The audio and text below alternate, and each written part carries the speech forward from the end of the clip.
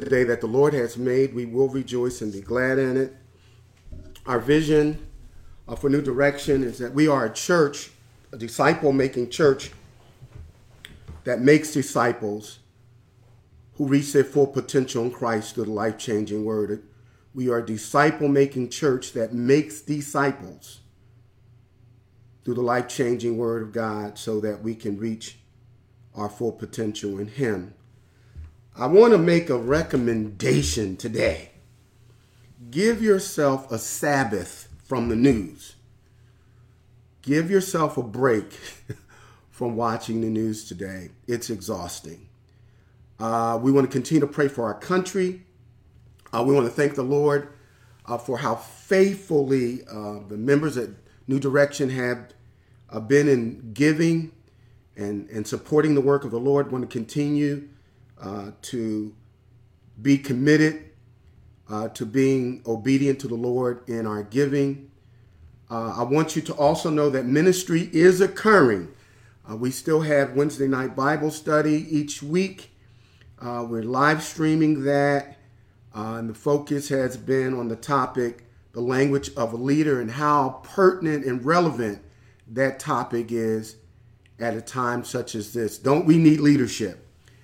Join us and invite others to be a part of that powerful study from the Word of God of the language of a leader, the ways, the characteristics of leaders that are godly.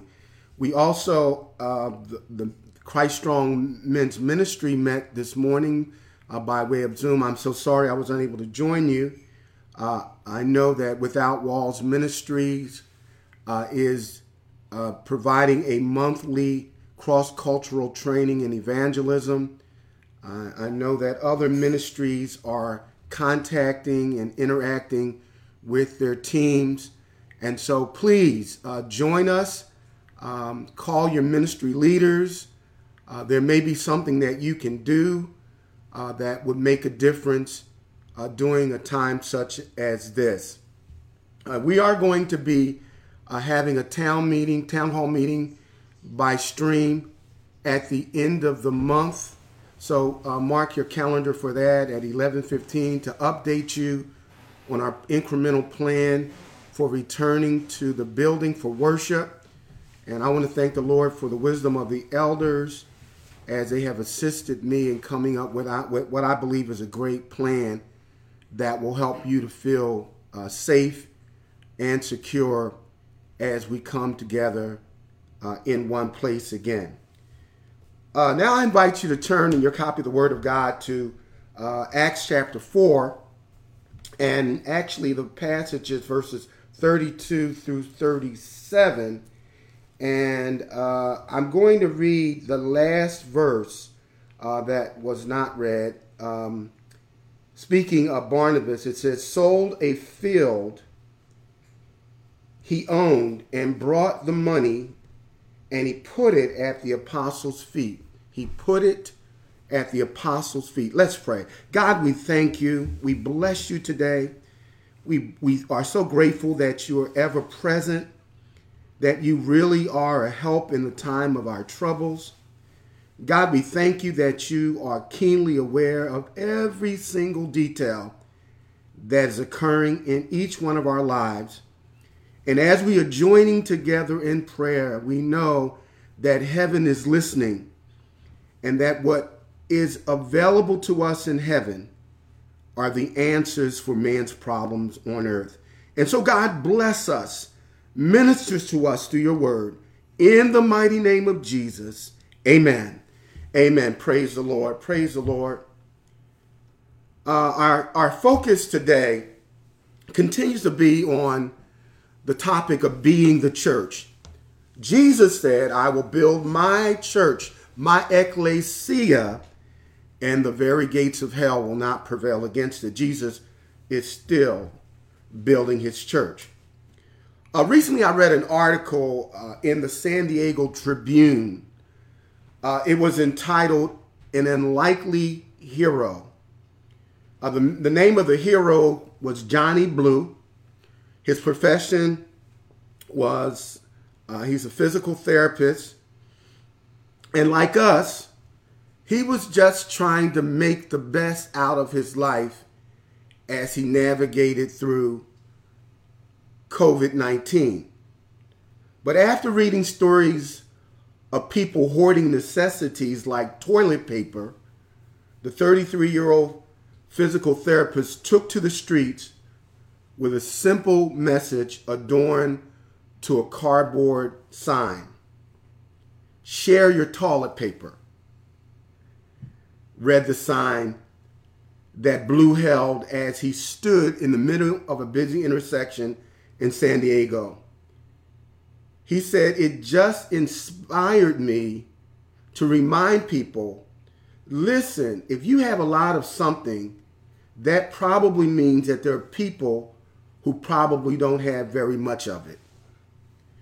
Because you took it all, the community responded immediately and enthusiastically. Drivers would stop by and hand over to Johnny. They would hand him rolls of toilet tissue. And no sooner had he collected it in the opposite direction, a new driver would pull up and say he didn't have any or she didn't have any. And then he would pass the toilet tissue on. As soon as he got it, it was being gobbled up as quickly as he could take the donations. And in that way, he met a very practical need that turned out to be a genuine blessing in the lives of others when people were just scooping up all of the everything that had to do with hand washers and disinfectants, and the major item was toilet tissue. Now, after reading this story, I was reminded that in times of crisis, when others are tempted to hoard, God's people have an opportunity to build community by sharing basic needs with those around us.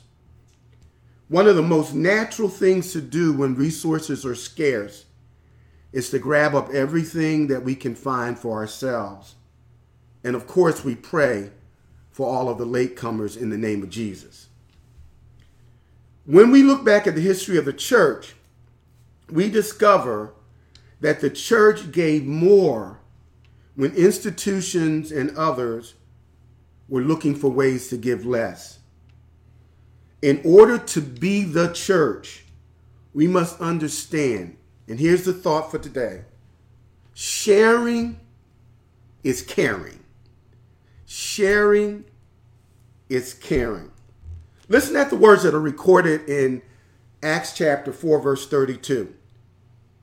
Here's what the word of God says. All of the believers were of one mind and heart.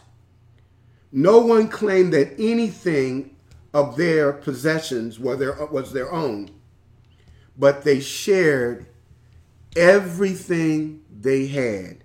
They shared everything they had. Sharing is caring. That's how we can be the church. We ain't in a building. We've learned already that the building's not the church, but the body of Christ. Wherever you are, if you have trusted Christ as Savior, that's where the church is. The Bible actually says you are the temple of God, in that His Spirit dwells in you. And if any man defiles the temple, we understand that God said, I will destroy that which you defile. But the point is that we are the house that God lives in the person of the Holy Spirit. So wherever you are, that's where the church is. And so the church, whether we're gathered in one place or scattered, we don't cease to be the church. But the church is never the place where we meet, but the people that meet in the place wherever we meet. Now, why should Christians care enough to share when others are hoarding and the grocery prices are skyrocketing and people are being laid off from their jobs, and we don't know when the economy is going to stabilize again, and the Dow Jones has been very unpredictable, and One week it's up, the next week it's about to crash. Why should Christians care enough to share when our natural instinct is to get all we can for ourselves? Let me just share the first reason as we're moving towards the passage in Acts chapter 4. The first reason why we should be eager and motivated to give is because the promise God gives to us provides full confidence that he will provide. The promise of God gives us full confidence that he will provide. I love the passage in Philippians chapter 4, verse 19, where Paul says, "And my God will provide all of your needs according to his riches in glory by or through Christ Jesus." The promise that God makes, no matter what things are happening externally, he said, "I will provide all of your needs according to my riches through my Son, Christ Jesus." So the promise of God gives me confidence that I can share even when things are tough. The second reason is the biblical principle of sowing and reaping. That should motivate a Christian to share their resources, our time, our talent, our treasure. And really, as we're going to see, none of those things are ours. They're gifts from God to us as a stewardship. The Bible says it is required of a steward to be found faithful. We're simply managing what belongs to God that he has entrusted to our care to execute his will according to his word. The principle of biblical sowing and reaping should motivate you to share.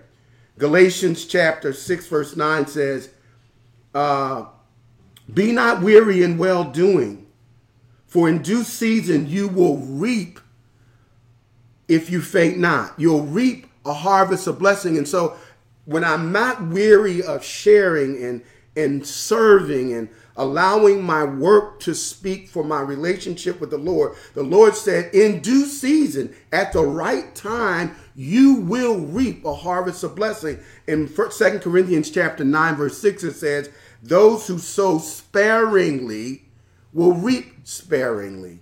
And so the principle of reaping and harvesting, if I obey God by sharing the resources that he's blessed me with, he says, you will reap. I will reward you. I will reward you. A third reason why Christians should be motivated when times are difficult is the privilege of supporting the work of the Lord. It's a privilege. Jesus said, "You didn't choose me. I chose you. Before the foundations of the world, before we even knew there was a me or a you, God had us on his mind." And Jesus said, "I have chosen you before the foundation of the earth that you may bear fruit and that you would produce fruit that remains." And so it's a privilege to serve, to participate in the kingdom's work on earth. I like the way King David, or the way Paul references it in 2 Corinthians chapter 8, verses 2 through 4. It says, "In the midst of very severe trials," speaking of the Gentile believers, "their overflowing joy and their extreme poverty welled up in rich generosity." And then he adds, "For I testify that they gave us much as they were able, and even beyond their abilities, entirely on their own, voluntarily. They begged us for the privilege of sharing in this service to the Lord's people." It's a privilege to give. It's a privilege to share those things that God has entrusted to us. The Bible says in the flesh we cannot please God.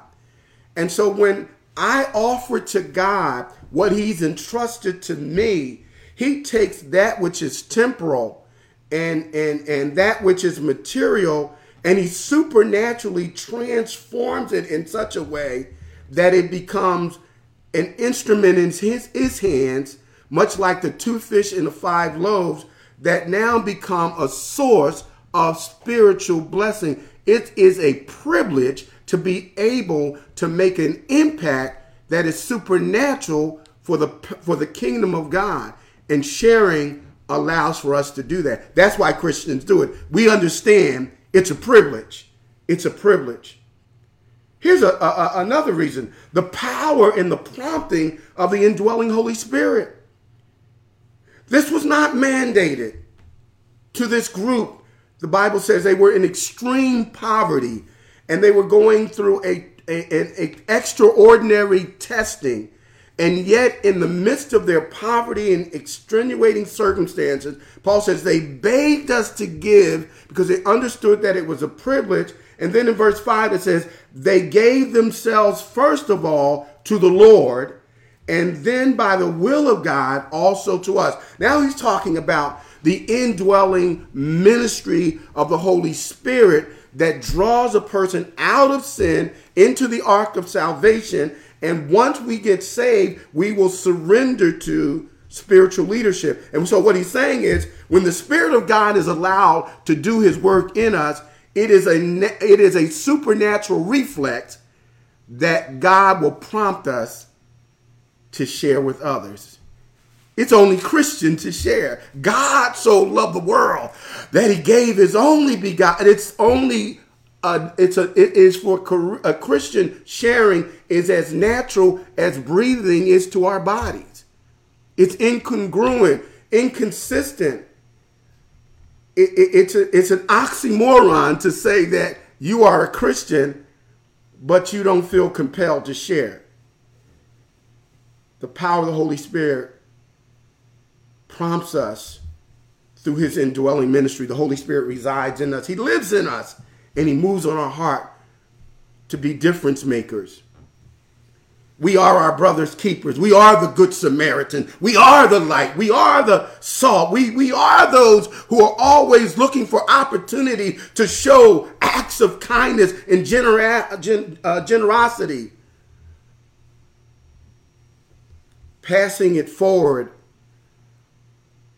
is not a secular concept. It's always been true of the Christian community when we are yielded to the Spirit of God. Here's another reason why Christians should give when things are difficult and we don't know when the external events around us are going to calm down. The proof of spirituality is revealed through our sharing. The scripture says, wherever your treasure is, that's where your heart will be also. What you love, you will give to. The more you love something or someone, the more you will give to them. One of the greatest indicators of where you are right now spiritually is how you give. That is a statement. What I contribute to makes it a declaration that I have brought into this. I am committed to this. I believe in what I am contributing to. And so if you want to know where you are spiritually, ask yourself the question: how consistently and faithfully are you giving to the work of the Lord? We can make all kinds of excuses, and it's hard. It's always been hard. We can do like the farmer who said to his pastor, he said, pastor, he was not contributing anything, and so the pastor said, I'm not trying to convict you or anything like that, but question is, I noticed that you haven't been coming to church lately, and he said, you know what? Let me just say something, because I know how important giving is. He says now, he said, you know, if the Lord was blessing me more, I would contribute to the church. And so the pastor said, what if you had 100 cows? What would you give the Lord? He said, I'd sure give the Lord 50. And he said, well, what if you had 50 horses? How many would you give the Lord? Oh, I'd give the Lord 25. And he said, well, what if you had 2 cows? Would you give the Lord 1? And the man replied, oh, cut it out, Pastor. You know I only have 2 cows. Well, Scripture makes it very clear that he who is faithful over a little will be faithful over much.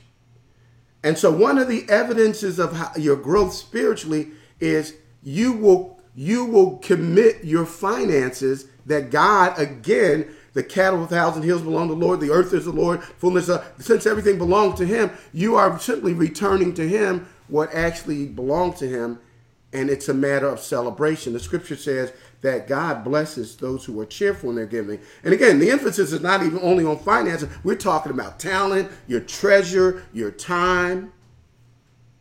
Here's the final reason why we don't hesitate to give during difficult times and sharing, because we want people to know that we care.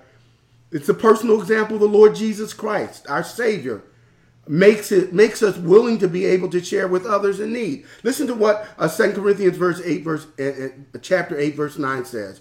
For you know the grace of the Lord Jesus Christ, that though he was rich, yet for our sake he became poor, so that you through his poverty might become rich. Oh man, when I read that, that just blessed me. Jesus, who existed in the form of God, did not regard equality with God something that he needed to gain or grasp or achieve before he took on human flesh. The Bible says in the beginning was the Word, and the Word was God, and the Word was with God, and the Word was God, but this Word became flesh. Jesus came into the world in human form. He left heaven's glory. He was royalty, and he was resplendent. He was rich with all of heaven's splendor and majesty, but he left his place in heaven to come to earth to become poor so that his poverty would result in our richness. He became poor. He gave. So the example for us is, if God would love me like that, while I was yet in my sin, the least I can do is be like Jesus. Somebody say amen. Now, what does a sharing church that cares look like? Now, let's go back to Acts chapter 4, verses 32 through 33. In verse 32, we're going to read that again. The whole congregation of believers was united as one heart, one mind. They didn't even claim ownership of their own possessions. No one said, that's mine, you can't have it. They shared everything. So, whoa, if that's the way the church will be, why do I need to work? I'll just kind of sponge off of the rest of Christians. Let me explain what this commonality of sharing was. This was not socialism. This was spontaneous sharing as the Holy Spirit moved based on individual needs. This wasn't giving to the greedy. This was giving to the needy. The first thing that a sharing church looks like, according to this verse, is a sharing church is united in head and heart. Write that down. United in head and heart. The scripture says they were united as one in their heart and mind, which means, here's what it means to be united. Christians are diverse, and we're going to talk about embracing diversity as a leader on Wednesday. You need to join me for that. They were different, but they were united in mind and heart, in head and heart, in hand and thought. And what that simply means is that they were committed to the same purpose, Jesus Christ. They were to the same person, Jesus Christ, committed to the same purpose, that is, finishing the work that Jesus left the church in the world to do. And they were committed to the same passion for Christ. They love Jesus. That ought to be the uniting epicenter that draws Christians to the focal point of what it means to be one. A church that is unified, believers that are committed to the person of Christ, the purpose of Christ, and the passion for Christ. There is nothing that God will not accomplish through a ministry like that. That's why Jesus said in Matthew chapter 12, a house divided against itself will not stand.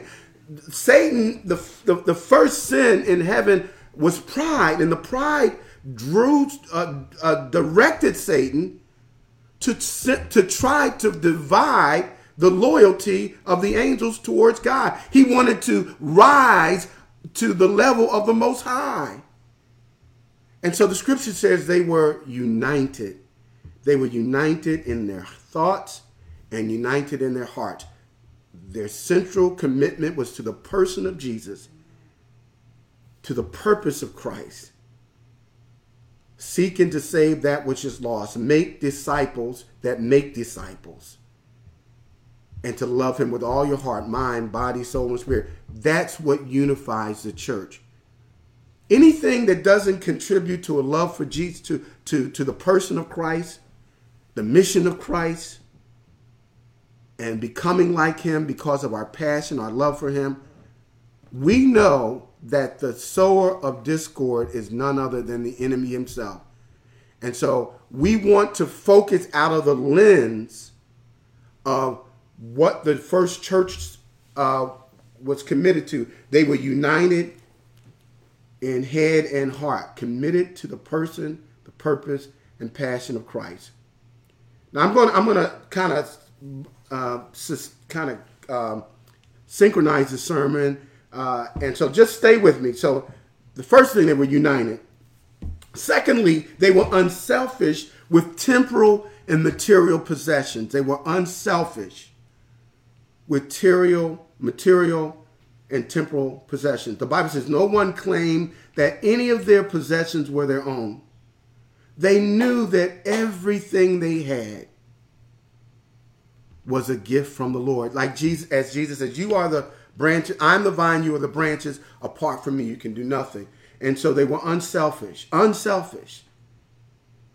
They knew. Listen to what King David said in 1 Chronicles chapter 29, verse 14. But who am I? And who are my people that we should be able to give generously as this? Here's why he asked the question. Everything comes from you. And we have given you only what comes from your hand. Everything that we have comes from the Lord. And so that car you drive, that house you live in, the clothes you have on your back, even the mind that you have to make decisions, the heart that is pumping inside of your chest cavity, that the blood that's running warm in your veins, it is a gift from God. Everything that I have is from him. And he at any moment could simply say, return, and we would drop right on the spot. I've shared this before.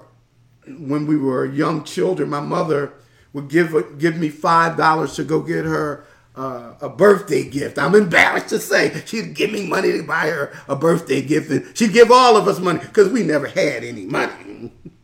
It was just like that. But we were never broke. If somebody had something, we all had something. Amen, amen, amen.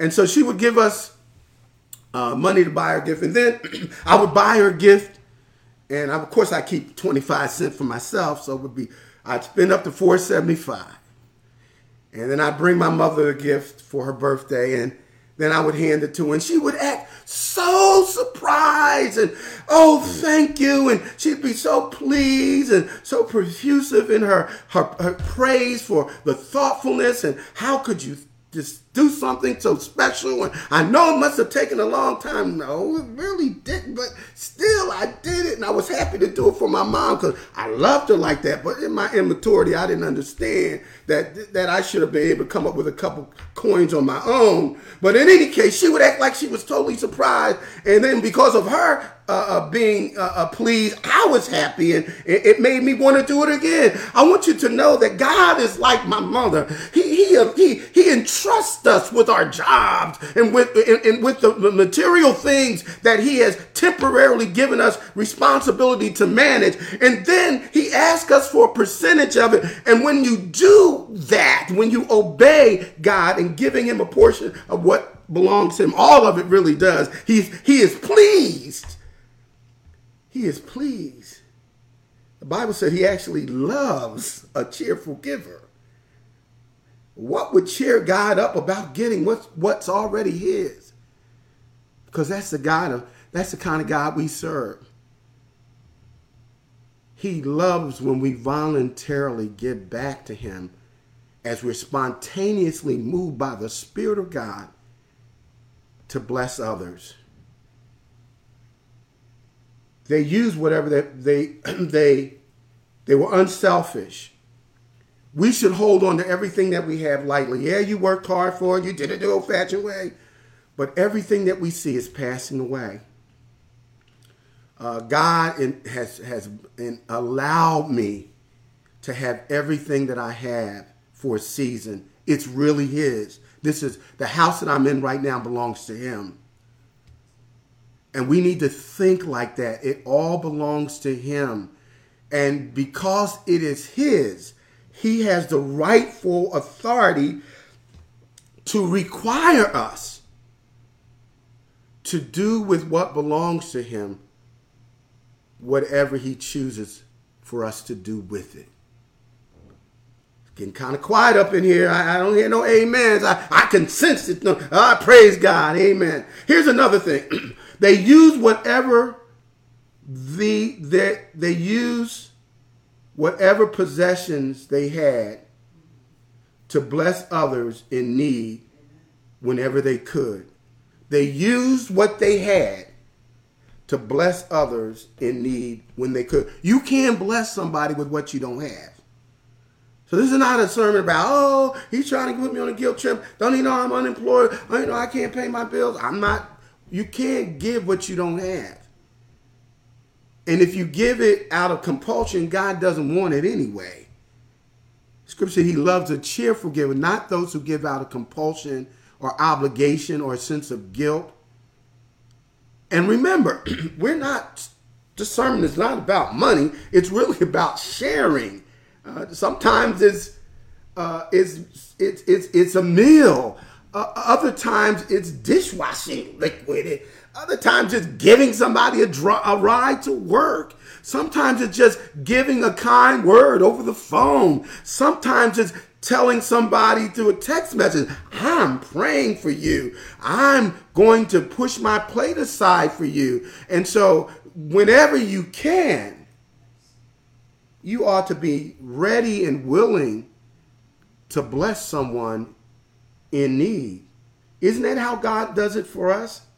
Aren't you glad that God is always looking out for us?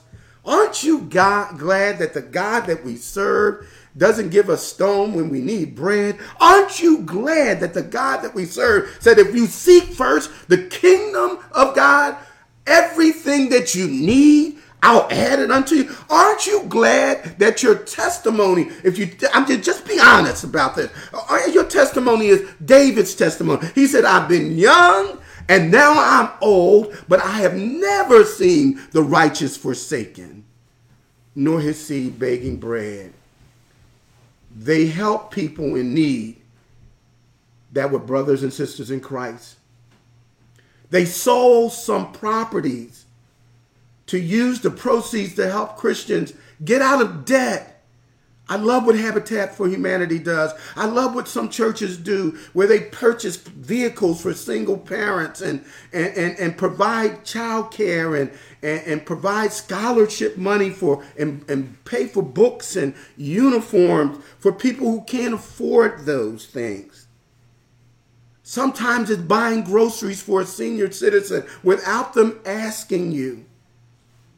Many of the people that are in the food lines during this time of economic crises had full-time jobs. They don't want to be in the food line, but the only way they can provide nourishment for their families, they have to stand in line, and sometimes they have to do that for hours. These are people that we know. When we are being like a church that cares enough to share, we will use whatever possessions God has blessed us with whenever we can voluntarily to help others. Are you looking for opportunities where you can bless someone that doesn't expect it? Is there something that you have been praying about and God has put in your heart? Is there someone that you've been thinking about that you haven't seen and you don't know how they're doing, but you just can't get them off of your mind? Maybe the Lord is saying that you need to care enough to share a word of encouragement.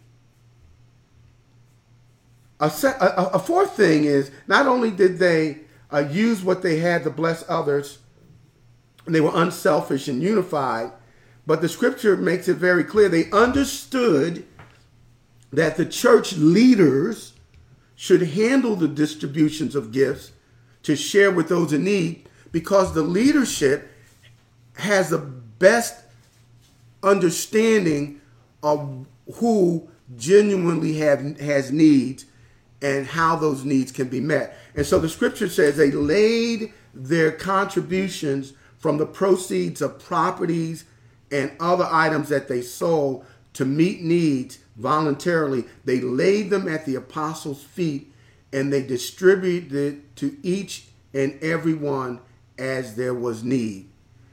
I often see churches where they throw money on the altar towards the pastor, and I wonder if they get that concept from Acts chapter 4, verse 35. They weren't throwing money at the apostles' feet for the preacher.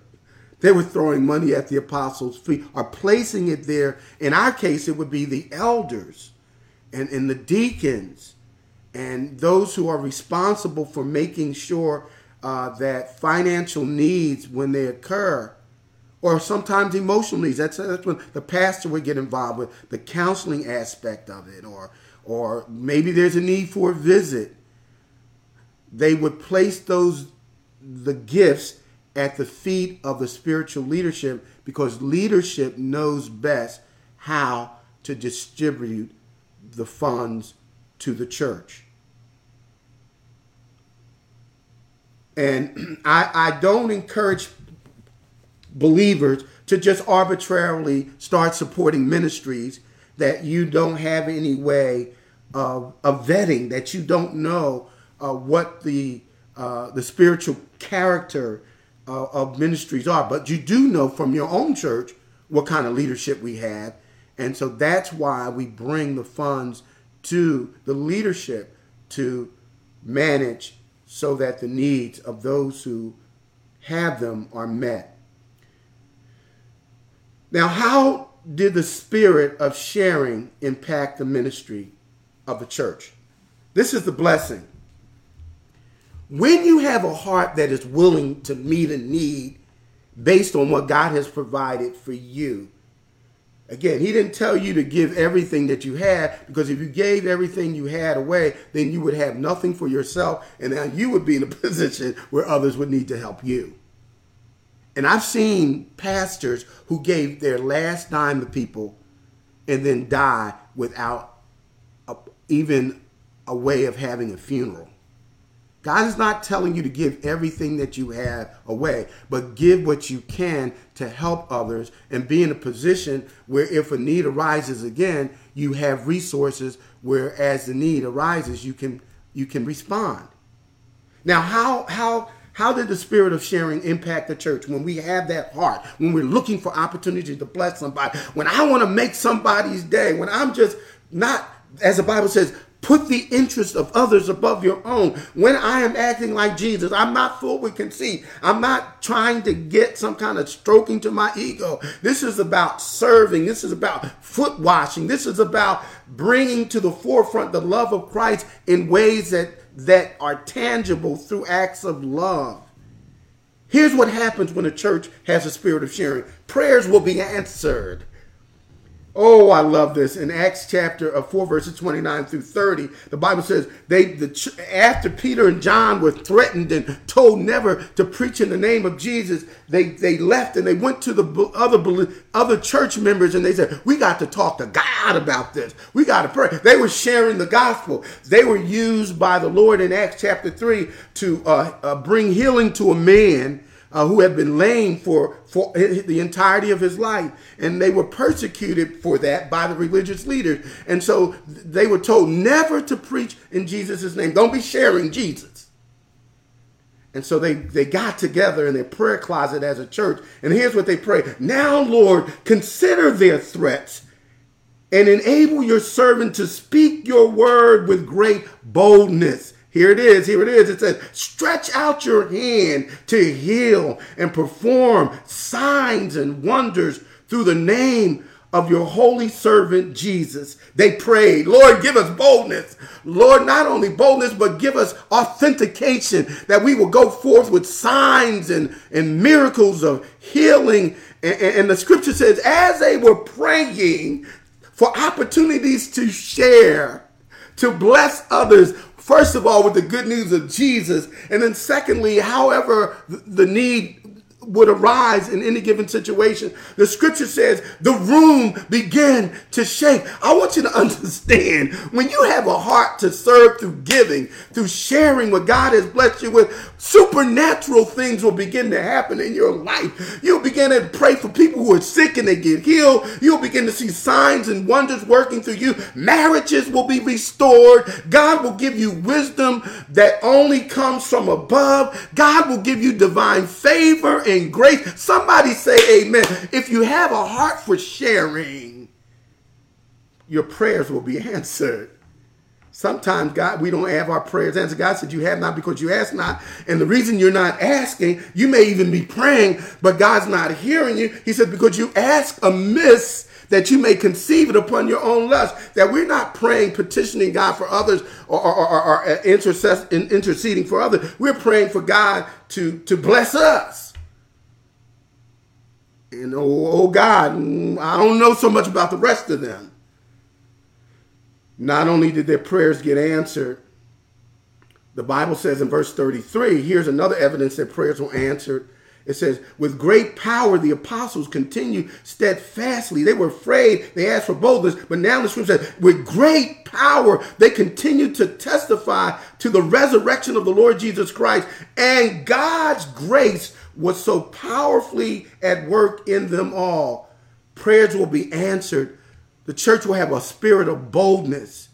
The resurrection ministry of Jesus that brings darkness brings people out of darkness into the marvelous light of salvation will go forth with urgency and passion when we have a heart of sharing.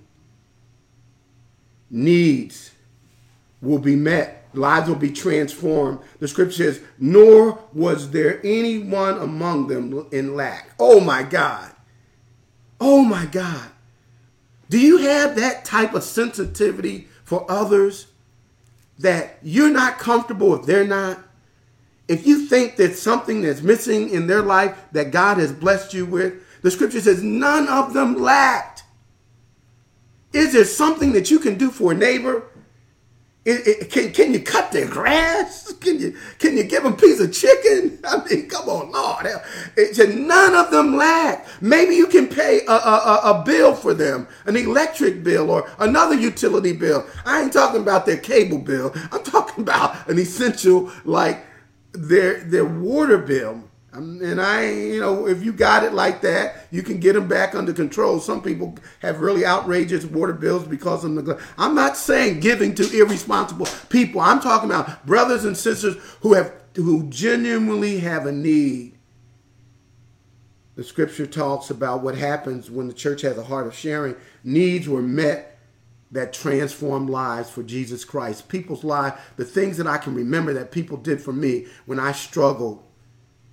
I'm who I am because somebody was willing to say, I'm not going to leave you where you are. I'm not going to watch you struggle like this when I have a resource that can bless you. Souls were saved and Christians grew deeper in their faith with the Lord. The more you share as you're prompted by the Holy Spirit, the more intimate your relationship with Jesus will become. Supernatural signs and wonders. We already talked about that. Oh, God will just give you a freedom, a liberty in your worship because you were obedient. I remember I was talking to a brother and I was just kind of joking. And I said, well, that's a nice suit you have on. He said, you want it? I said, no, man, I don't want that suit. And the next Sunday, didn't he bring me that suit?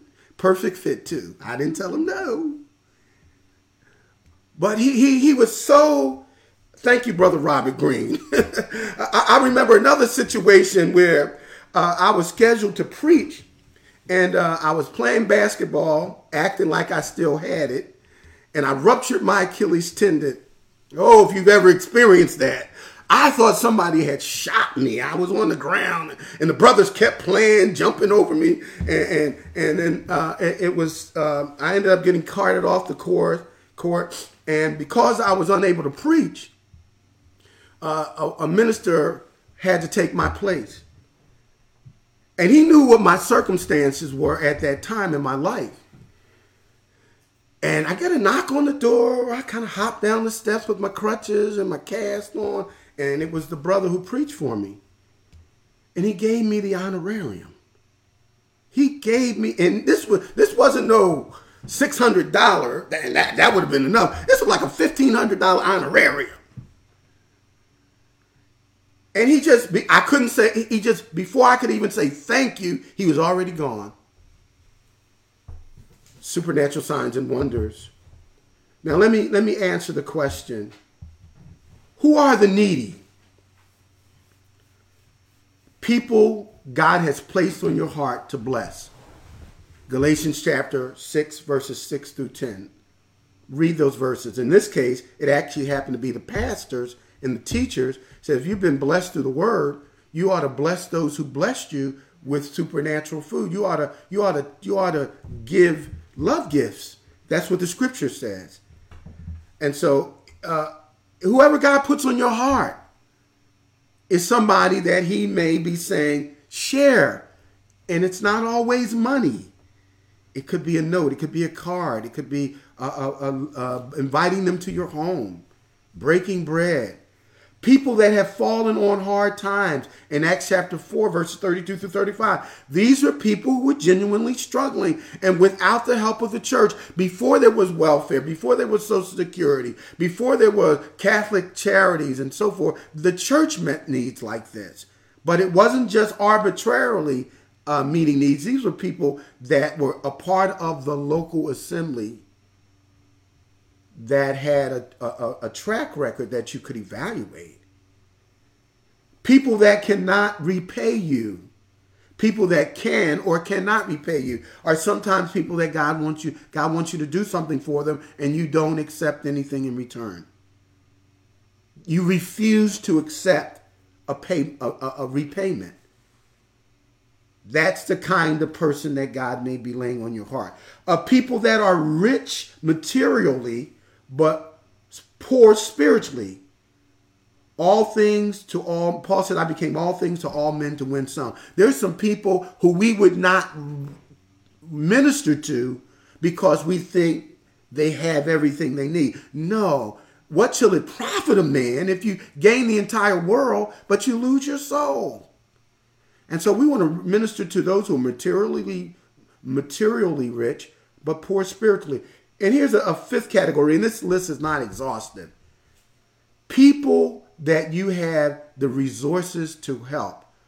That's who you should help if they have a need. Listen to Proverbs chapter 3, verses 27 through 28.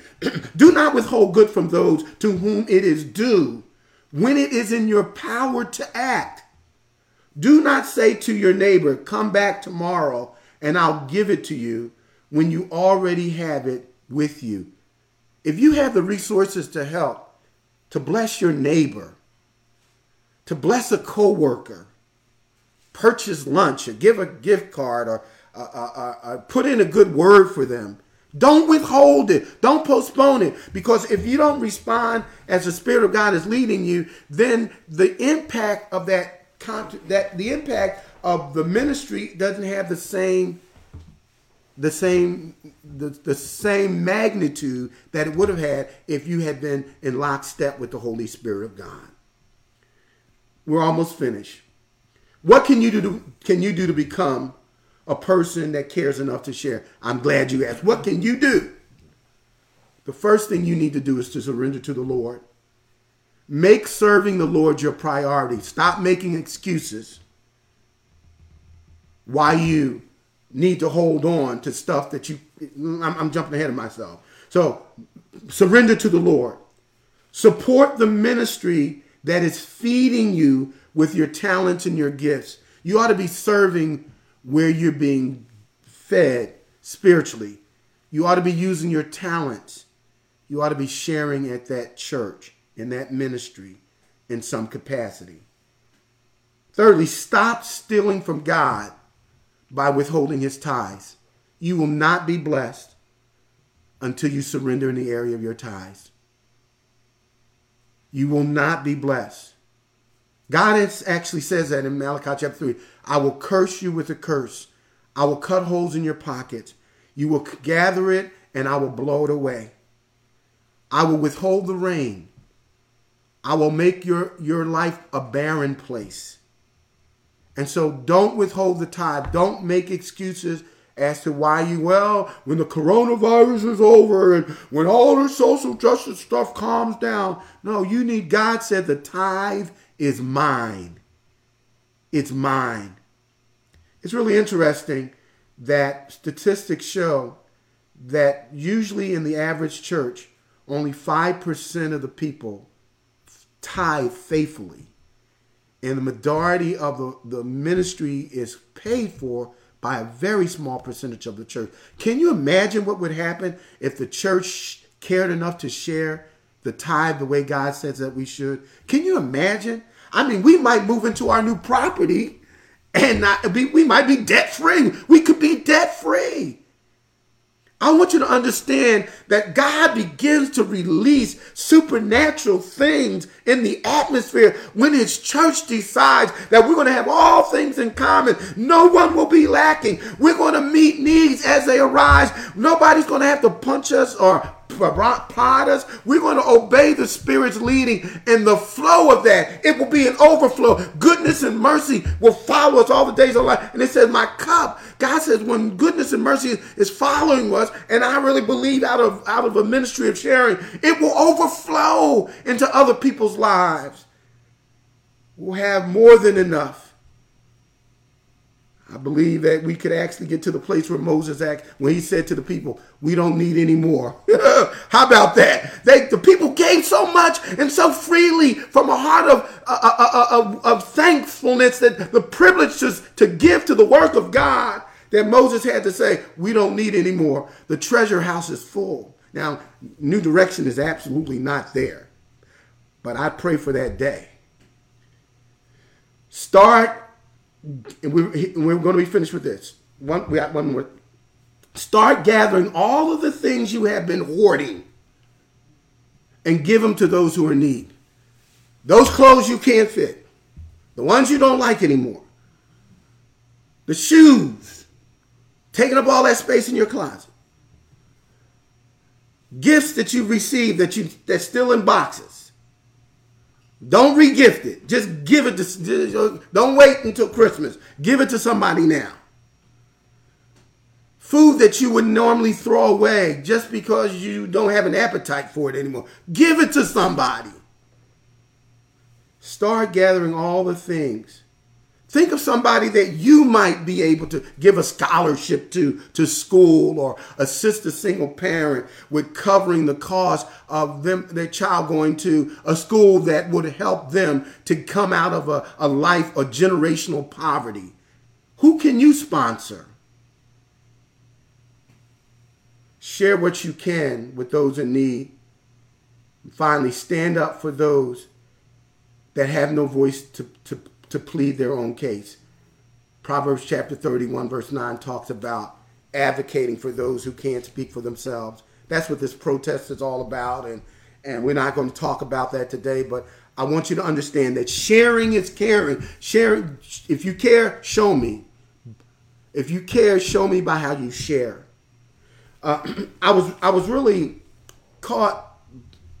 amazed by the story of a young man who lived in Buffalo during and this just happened recently. A young man named Antonio Gwynn Jr.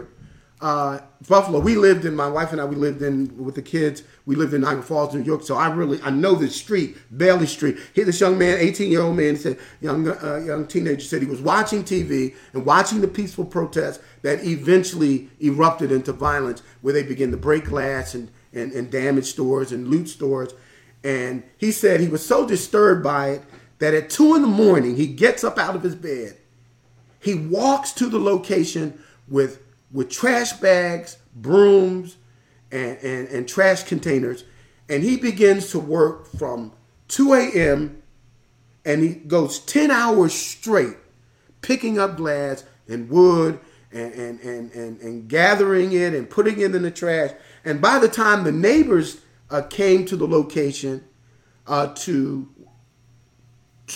restore it, they were surprised that most of the work had already been done by this 18-year-old who basically said, I know that people need Bailey Street to get to work, so I wasn't going to allow the glass to remain there.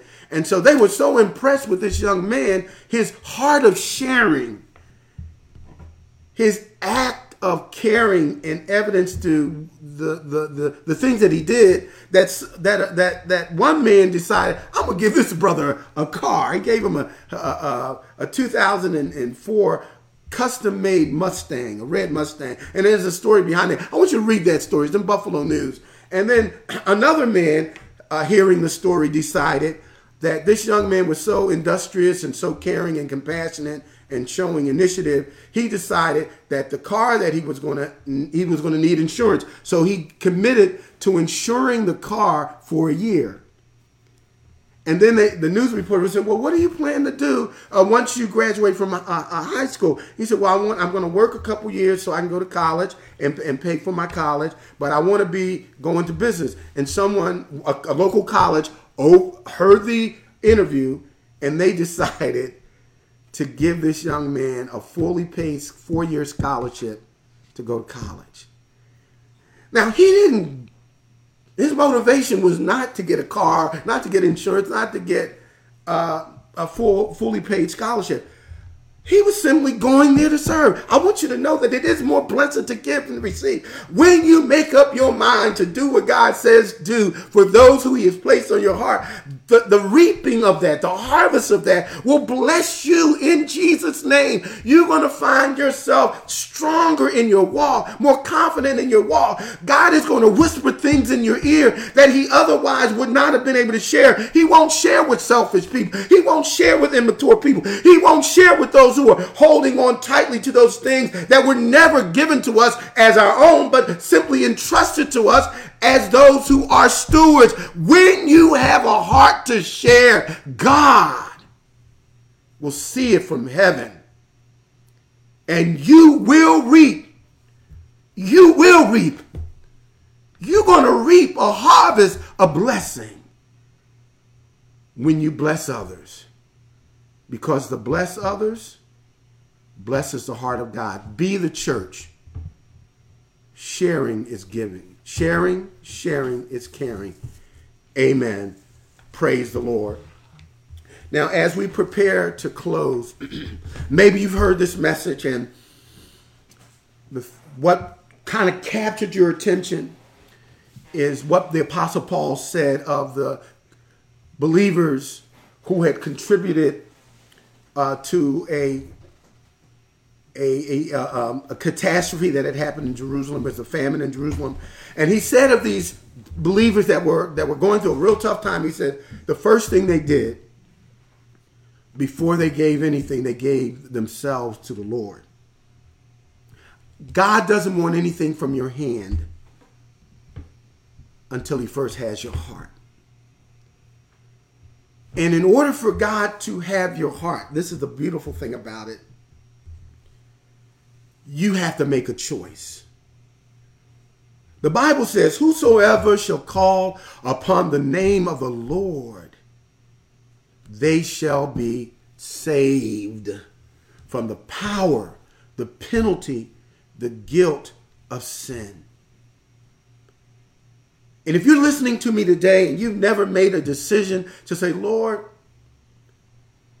I'm a sinner, and my sin has separated from you, but thank you, God, for Jesus. That Jesus that came and he died on the cross for my sins. Thank you that he's not on the cross any longer. This same Jesus was buried in 3 days. And he said he would rise on the third day. And guess what he did? He rose from the dead. And because he overcame death, we can have life through him. So if you'd like to trust Christ as your personal Lord and Savior, I'm going to ask you to join me in this prayer. Just repeat this prayer after me. Jesus, I need you, for I am a sinner who is in need of grace, your unmerited, undeserved favor. I thank you, God, that even though I'm a sinner, you love me so much that you gave your Son, Jesus Christ, as the payment for my sin debt, past, present, and future. I accept Christ as my Lord and my Savior.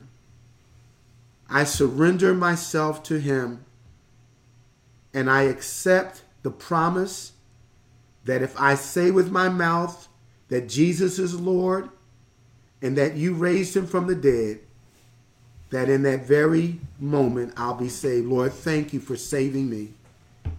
Thank you for making me your own. Now let me continue to pray for you. Father, thank you for anyone that made that commitment through prayer. You said that all of the angels in heaven are rejoicing at the return of one lost child.